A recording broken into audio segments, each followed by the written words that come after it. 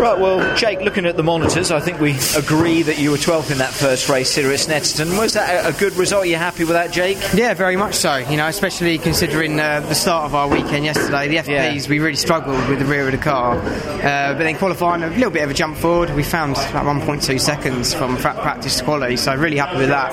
And then again, a little bit more in the car in the race one as well. So really happy with moving the car forwards and making it drivable for Snet and raceable.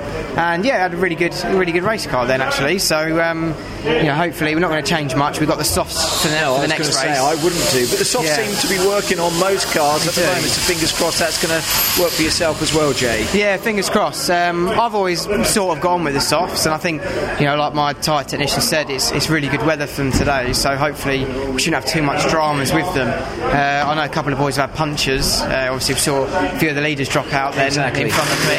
Both MG's gone.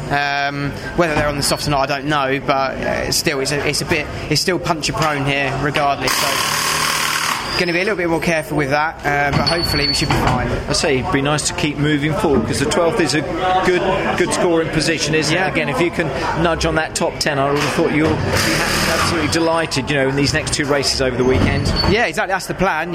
Hopefully, obviously the softs will deliver a really good immense of grip for the start of the race. So hopefully I can use it. Maybe just creep inside the top 10, and then that's the plan. Just stay there. Stay there. I'd love to have a solid race too. I've never had a solid race too. Something's always gone wrong. This is going to be your first, and it's always involving Rob Austin, and I'm starting next Rob. So this is just going to be brilliant, isn't it? Forget about Rob. Concentrate on the drive. Look after the tyres. And come back with some more points. Which would be great. Jake, well done. Good first race. Thank you very much. Super stuff. Cheers.